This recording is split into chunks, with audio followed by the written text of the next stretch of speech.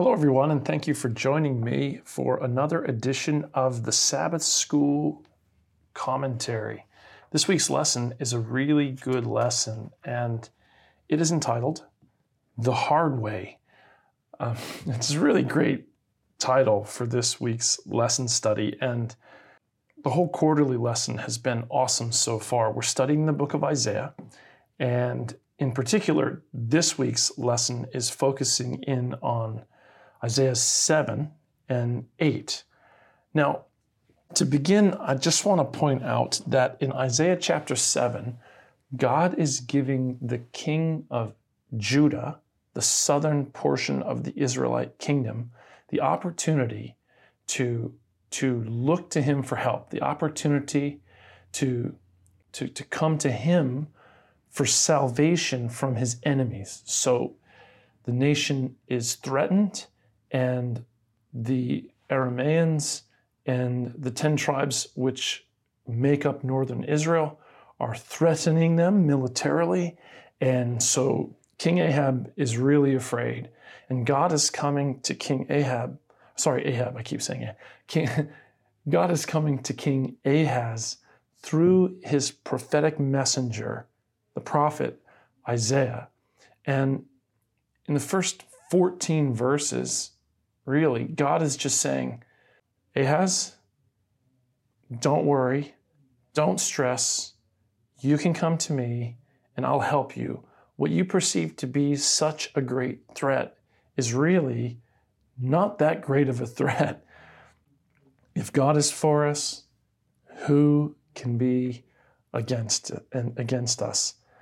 The Bible says, "Look to me and be saved, all you hosts of the earth, for I am the Lord and there is none other."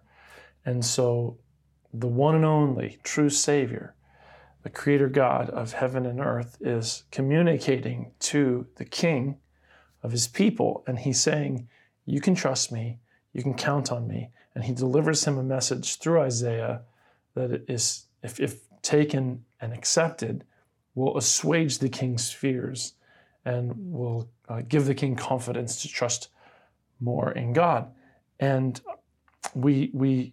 Sunday's lesson points our attention to verses 14 and 15 in Isaiah chapter 7. And I want to read those verses here with you. Isaiah 7 and verse 14 says, "Therefore the Lord himself will give you a sign. Behold, a virgin will be with child and bear a son, and she will call his name Emmanuel. He will eat curds and honey at the time he knows enough to refuse evil and choose good. For before the boy will know enough to refuse evil and to choose good, the land whose two kings you dread will be forsaken." Okay. Now, in the previous several verses, beginning in verse 10, the verses previous to the two verses we just read, verses 14 and 15, God says to King Ahaz, ask of me a sign. Ask of me a sign. Well, a sign to signify what? That God will protect the Israelite nation, and the northern threat of the Arameans and the kingdom of Israel are not to be concerned about, not to be worried about, okay? So just so we're all on the same page, so you guys are following the passage. I could have just read Isaiah 7, but beginning in verse 1, God is addressing King Ahaz through Isaiah and saying, this great threat that you fear so much, it's going to go away. Trust me. And then in verse 10, God says to King Ahaz, hey, listen, you want to ask me for a sign? Any sign. A sign that is as high as the heavens or as low as the deepest depths of the earth. Just ask me for a sign, and I'll prove myself to you. And Ahaz's response is I'm not going to test the Lord for a sign. So he has a bit of a hesitation because he doesn't want to test God. That's what he says anyways. Whether that was just a manifestation of unbelief or whether that was, just a sincere regard for God, we can't know for sure. But what we do know is God asked him, hey, test me, ask me for a sign to see if so I can provide you a token of that you can be sure that my word is true. And so Ahaz refuses to ask for a sign. And so then the verses that we just read here, Isaiah 7, 14 and 15, where it says, therefore the Lord, okay, so you won't ask me for a sign, so therefore I'm going to give you a sign. And the sign's going to be that a virgin's going to conceive and have a son. His name's going to be Emmanuel. And, before he even knows what's right and wrong, he's going to be eating the diet. He's going to be eating the kind of diet that a person eats when they're a nomad. So in other words, the power of your nation is going to effectively be taken from you, and it's going to be by a power that you're not afraid of, So this is in essence what's transpiring here in Isaiah chapter 7, verses 14 and 16. Okay, now, the lesson points our attention to when the prophecy that Isaiah delivers to Ahaz is going to be fulfilled. And this is so interesting to me. It's so amazing, okay? King Ahaz doesn't believe the words of God, and he won't put God to the test, and he won't ask God for a sign to confirm the truthfulness of his word. So God steps in and says, okay, so I'm just going to give you a sign here, buddy, that the Arameans and the kingdom of Israel are nothing to worry about. And then he says, a woman's going to have a child. His name is going to be God with us. And before God with us is even able to know right and wrong, you guys are going to be living like nomads. But the text goes on to describe that it's not going to be because of the northern kingdom of Israel and the kingdom of the Arameans. It's going to be because of the Assyrians.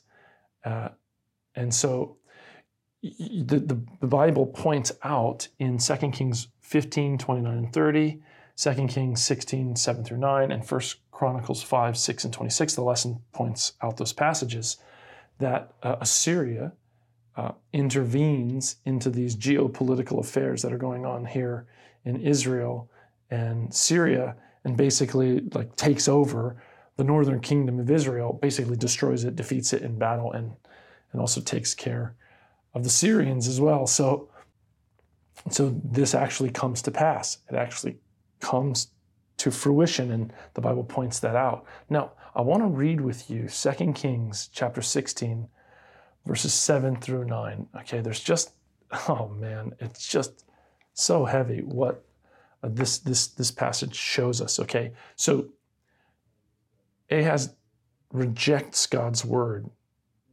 that was delivered to him through Isaiah. He doesn't believe God's word that the Assyrians are going to come and that the Samaria and Israel are not his issue, or not his big concern and big worry. He dismisses all of that. He chooses to reject God's word, and he goes to the Assyrians for help. He calls upon the Assyrians to deliver him and to save him from a threat that God has told him is not really his real threat.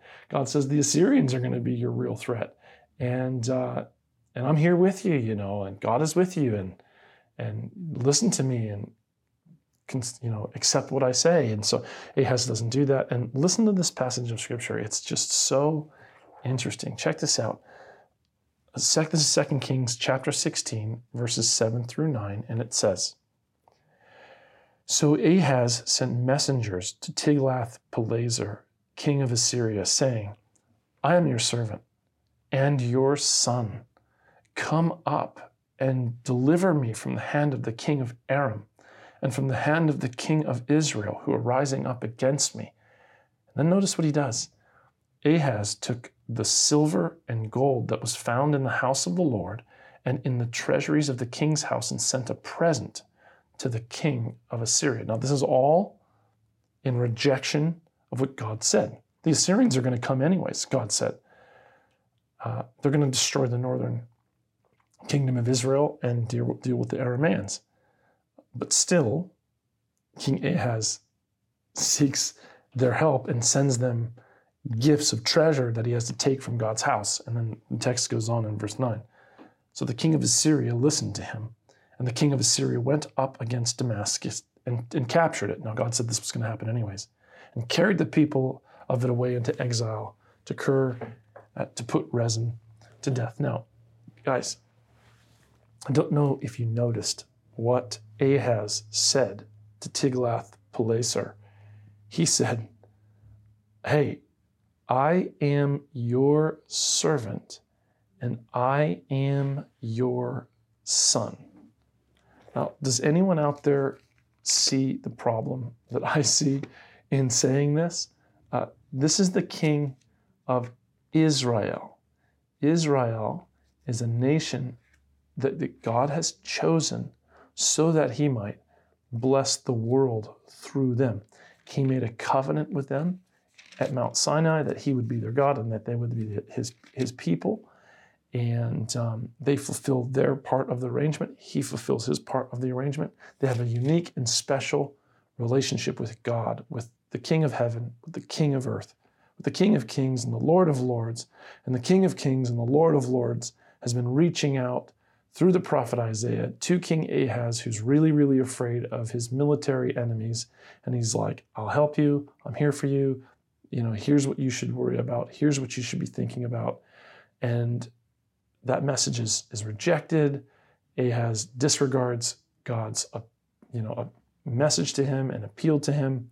And he goes to the king of Assyria for help. And when he goes to the king of Assyria for help, he says, I'm your servant. I'm your son.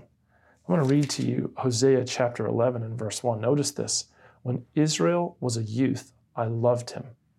And out of Egypt, I called my son. So here is the king of the nation of Israel. And the nation of Israel, according to God, is in a relation with him as if it was his son. And he's calling the nation of Israel out of Egypt. You're my son. I'm your father. That's the kind of relationship we have, that I have with you. And here's the king of Israel saying to the king of the Assyrians, I'm your servant. I'm your son. Please help me. Now, guys, this teaches us that fear leads you to do things that are really, really bad, that really, really don't make any sense. He's reaching out for the help of the Assyrians, and he's appealing to the king and saying, I'm your servant. I'm your son. Wait a second. No. You're supposed to be the servant of God. You're supposed to be acting in relationship to God as God's son. But no, you're rejecting the word of the prophet, which is the word of God to you, and you're not wanting to ask God of a sign to confirm his words. Now, my mind is connecting this statement of King Ahaz with something that Jesus said in Matthew chapter 23. He was giving a message to the religious leaders of his day, and by extension to us too. And he says, call no man on earth your master. Call no man on earth father. And call no man on earth teacher. And after every statement where he says, call no man, he says, for one is your master, Christ in heaven. For one is your teacher, Christ in heaven. For one is your father, Christ in heaven. Of course, he's not saying that the term father or teacher, are somehow terms you cannot use and apply to an earthly person. He's just simply saying, like, on the ultimate level, like on the supreme level, in the complete sense, no one on earth is your master. No one on earth is your teacher. No one on earth is your father. For you're children of God. You're to be taught of God, and you're to be submissive and subservient to God, first and foremost. And God teaches you through others. He leads you through others, and guides you, through others, and loves you through others. But ultimately, you are the son of God, the servant of God, and you are the student of God. And you shouldn't confuse that. You shouldn't get confused in that. And this is kind of what Ahaz is confused about, Now, the lesson goes on Monday's lesson to kind of take us further into the text of Isaiah chapter 7. And they titled this day's lesson perfectly. It's called Foreseen Consequences. And so the lesson highlights what happens to Judah at the hands of the Assyrians. So they go to Assyria for help when God says, yeah, you just don't really need to do that, because I'm telling you, I'm predicting for you that the threat of northern Israel and the Arameans is a non-issue. I'm telling you that already. They're going to be conquered by the Assyrians, but you don't believe me. You go to the Assyrians for help. And then God predicted through Isaiah that there's going to be a sign and Emmanuel's going to be born, and before he's old enough to tell right and wrong, you're going to be living like a bunch of nomads because of the Assyrians and the pressure that they're going to place upon you, and it's going to be terrible and very difficult. And yeah, so the consequences that come upon the Israelite nations are foreseen consequences, and Isaiah 7 talks about those foreseen consequences. And I want to read with you from 2 Chronicles chapter 28, verses 20 through 25. Notice this. It's really, really interesting. I'm turning in my Bible to 2 Chronicles chapter 28, and we're going to read together verses 20 through 25. The lesson highlights this passage as a part of the study. Check this out.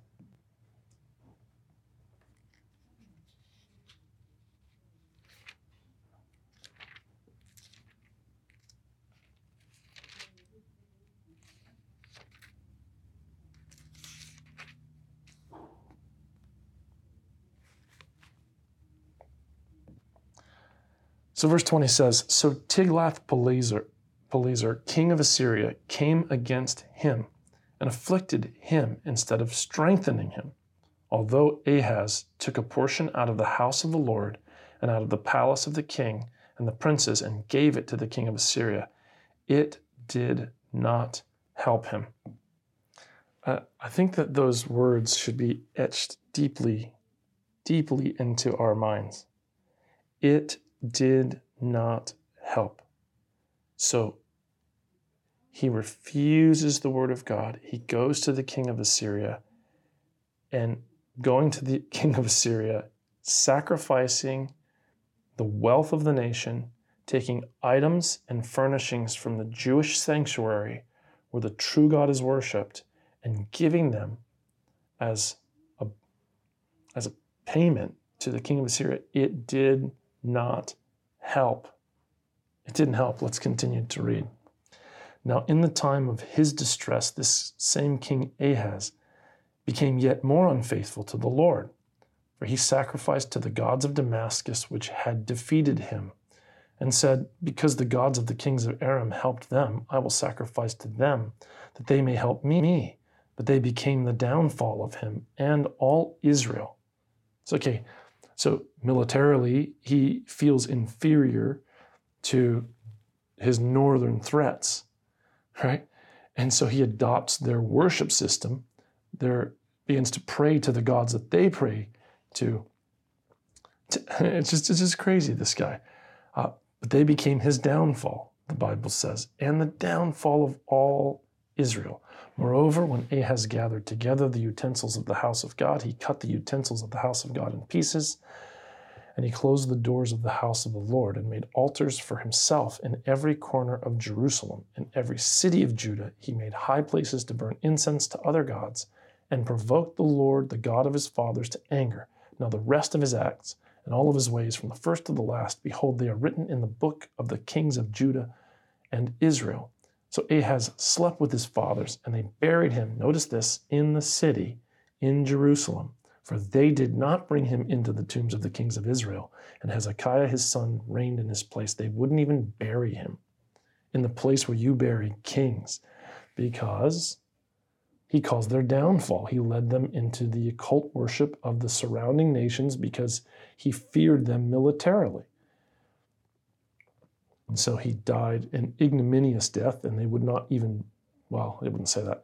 He died in ignominy, and his people hated him, and they wouldn't even bury him with the rest of the kings of Israel. So let us not go to earthly rulers, earthly governmental systems, and earthly powers for help. Let's seek God for help. let's look to God for help, not to earthly powers and kingdoms and rulers and thought leaders.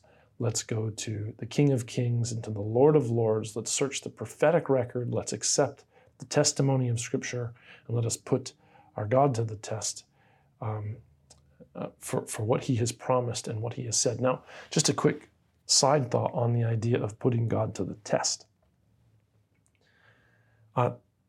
Depending upon how you look at it, testing God is fine. It's perfectly fine to test the Lord. But there is a way that you can test God that is not right, that is not good. In Matthew chapter 16, there's an example of this.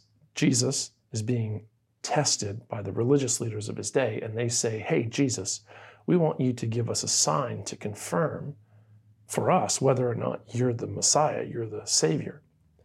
And they're not approaching him in humility because they want to learn and they want to know.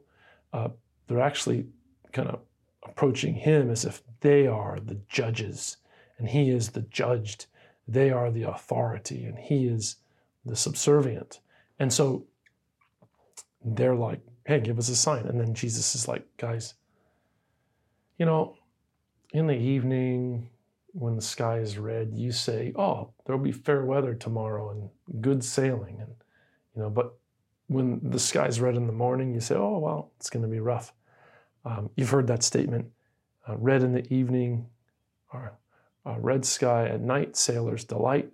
Red sky in the morning, sailors take warning. I don't know if it comes from Jesus' statement here, but Jesus is saying, in essence, the same thing as that statement. I heard that as a kid as I grew up in Key West, Florida, because I spent lots of time in the ocean on boats. And so, yeah, Jesus is saying, he brings this up to the religious leaders, and then he says, you guys, you can discern the signs that are in the natural world, like the signs that indicate what weather is going to be like, but you cannot discern or understand the signs of the times. And this is an evil and sinful generation, and no sign will be given to your generation except for the sign of Jonah, the prophet, for as Jonah was in, and then that's all that he says there. But in another place in chapter 12 in Matthew, he says, as Jonah was in the belly of the whale for 3 days and 3 nights, so the Son of Man will be in the heart of the earth. So here Jesus shows disapproval of people who are asking him for a sign.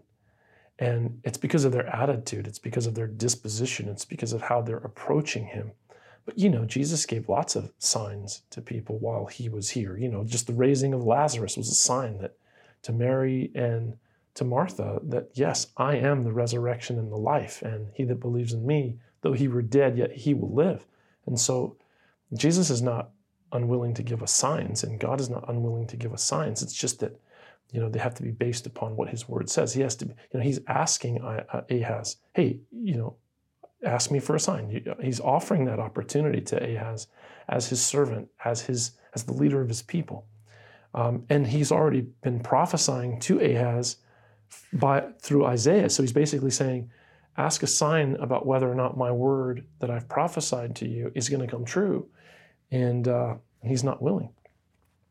That's wholly different than proud, arrogant religious leaders saying to the called of God, hey, you need to prove yourself to me, right? Like, that's just insane. And so, no, don't test me like that. Like, this is the Messiah, and the scripture predicted his arrival. And there's a time prophecy in Daniel that alerts everyone who wants to read it and study it carefully when the Messiah would arrive. And the Messiah's character, his mission, was described by the prophets. Where he was born was told about by the prophets. All these various aspects of his life and ministry, they're there available to you, and you guys can discern the signs of the times, but you can't discern. You can discern the signs in the weather, but you can't discern the signs of the times. Nah, get out of here.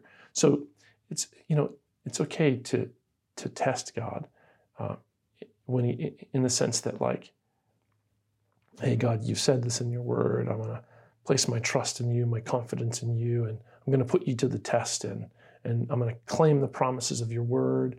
I'm going to hold you to your word, God, because I'm choosing you. I'm believing in you.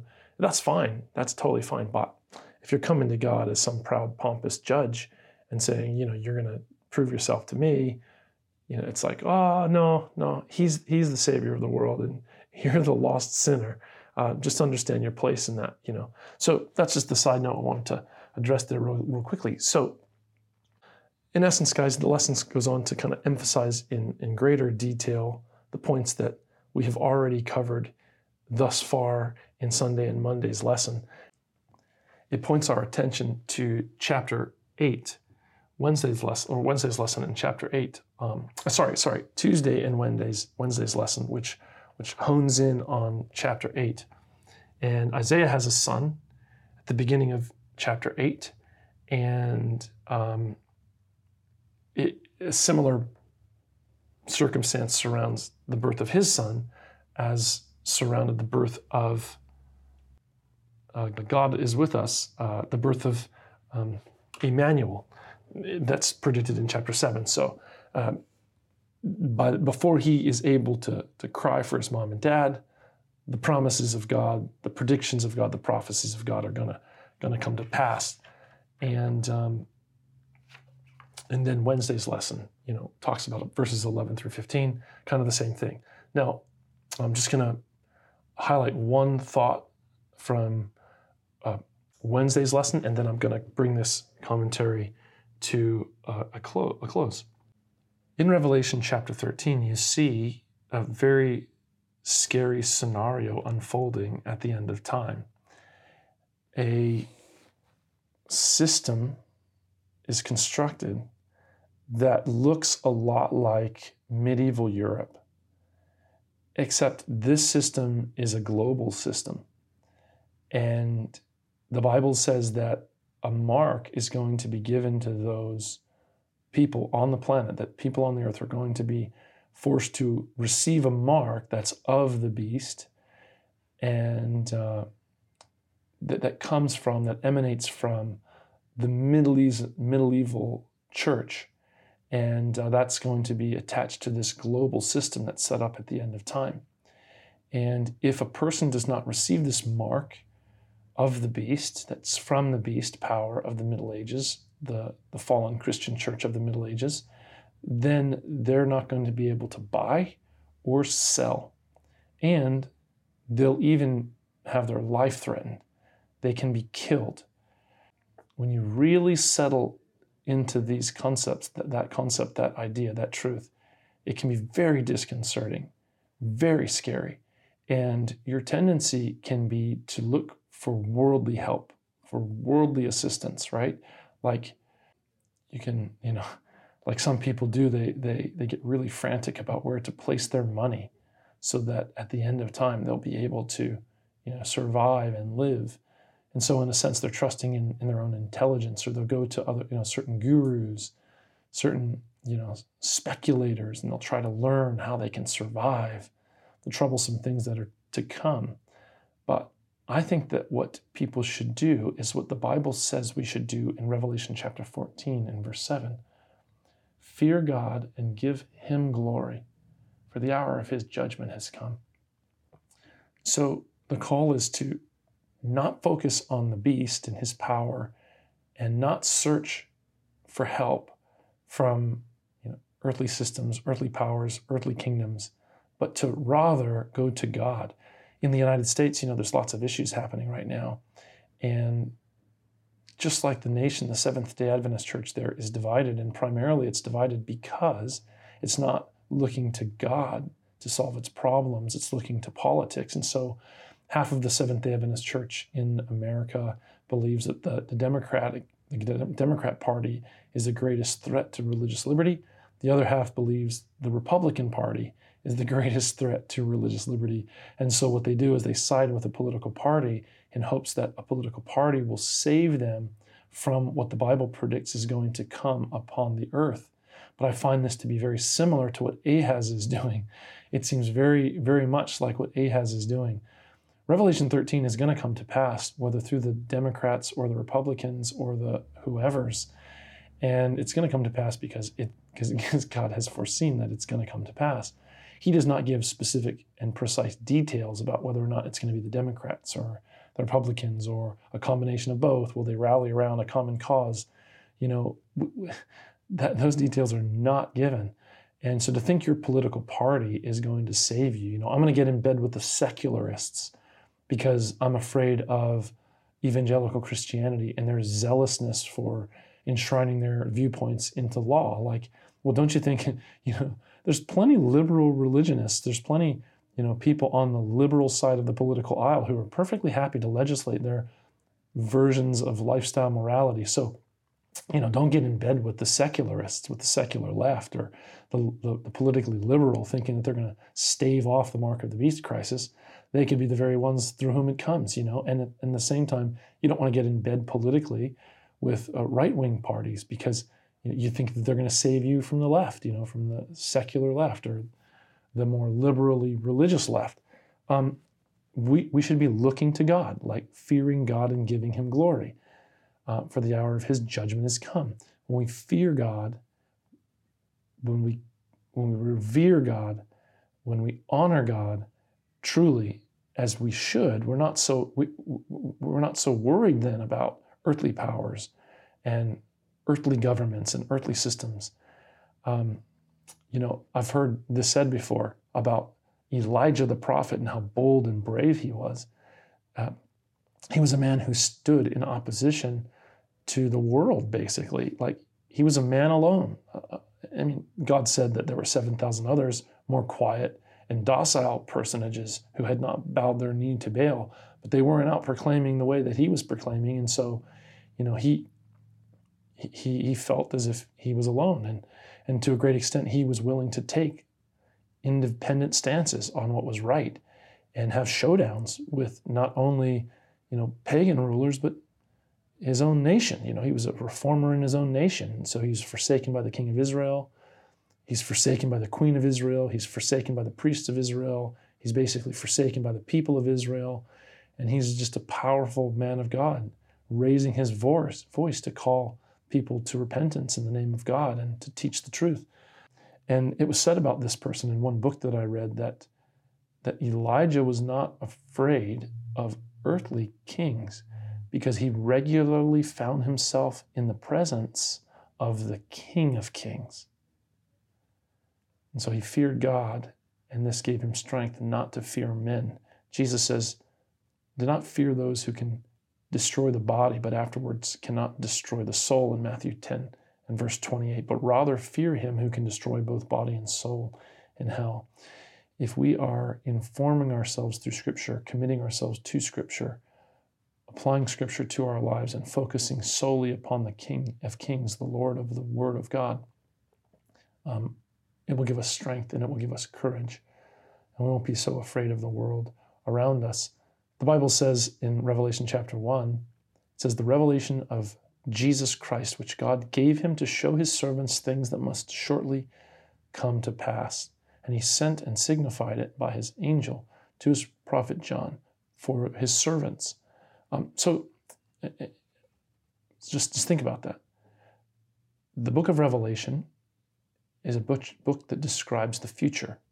It gives us God's view of the future from the time of John to the very end of time. And it's a revelation that comes from God. And it's given to Jesus. And therefore it's of Jesus Christ, and it's given to his servants to show his servants what's going to come to what's going to come to pass. Now, the book of Revelation, it draws heavily upon Old Testament stories, and so to understand the book of Revelation, you need to understand the Bible itself, right? If you fear God and if you give him glory, you're going to be someone who's studying to show yourself approved before God, right? 2 Timothy 2:15. A workman that does not need to be ashamed, who can rightly divide the word of truth, who can be guided in truth because you know the word of truth, because you fear God and you seek him. You don't seek conspiracy theorists. You don't seek help from political factions and parties and from CNN and Fox News. You seek help from God and from his word. So this is a very pertinent, very relevant lesson as the United States inaugurates Joe Biden as president of the United States. Half of the United States and the rest of the world is terribly afraid and assuming that he is going to be a massive threat to religious liberty.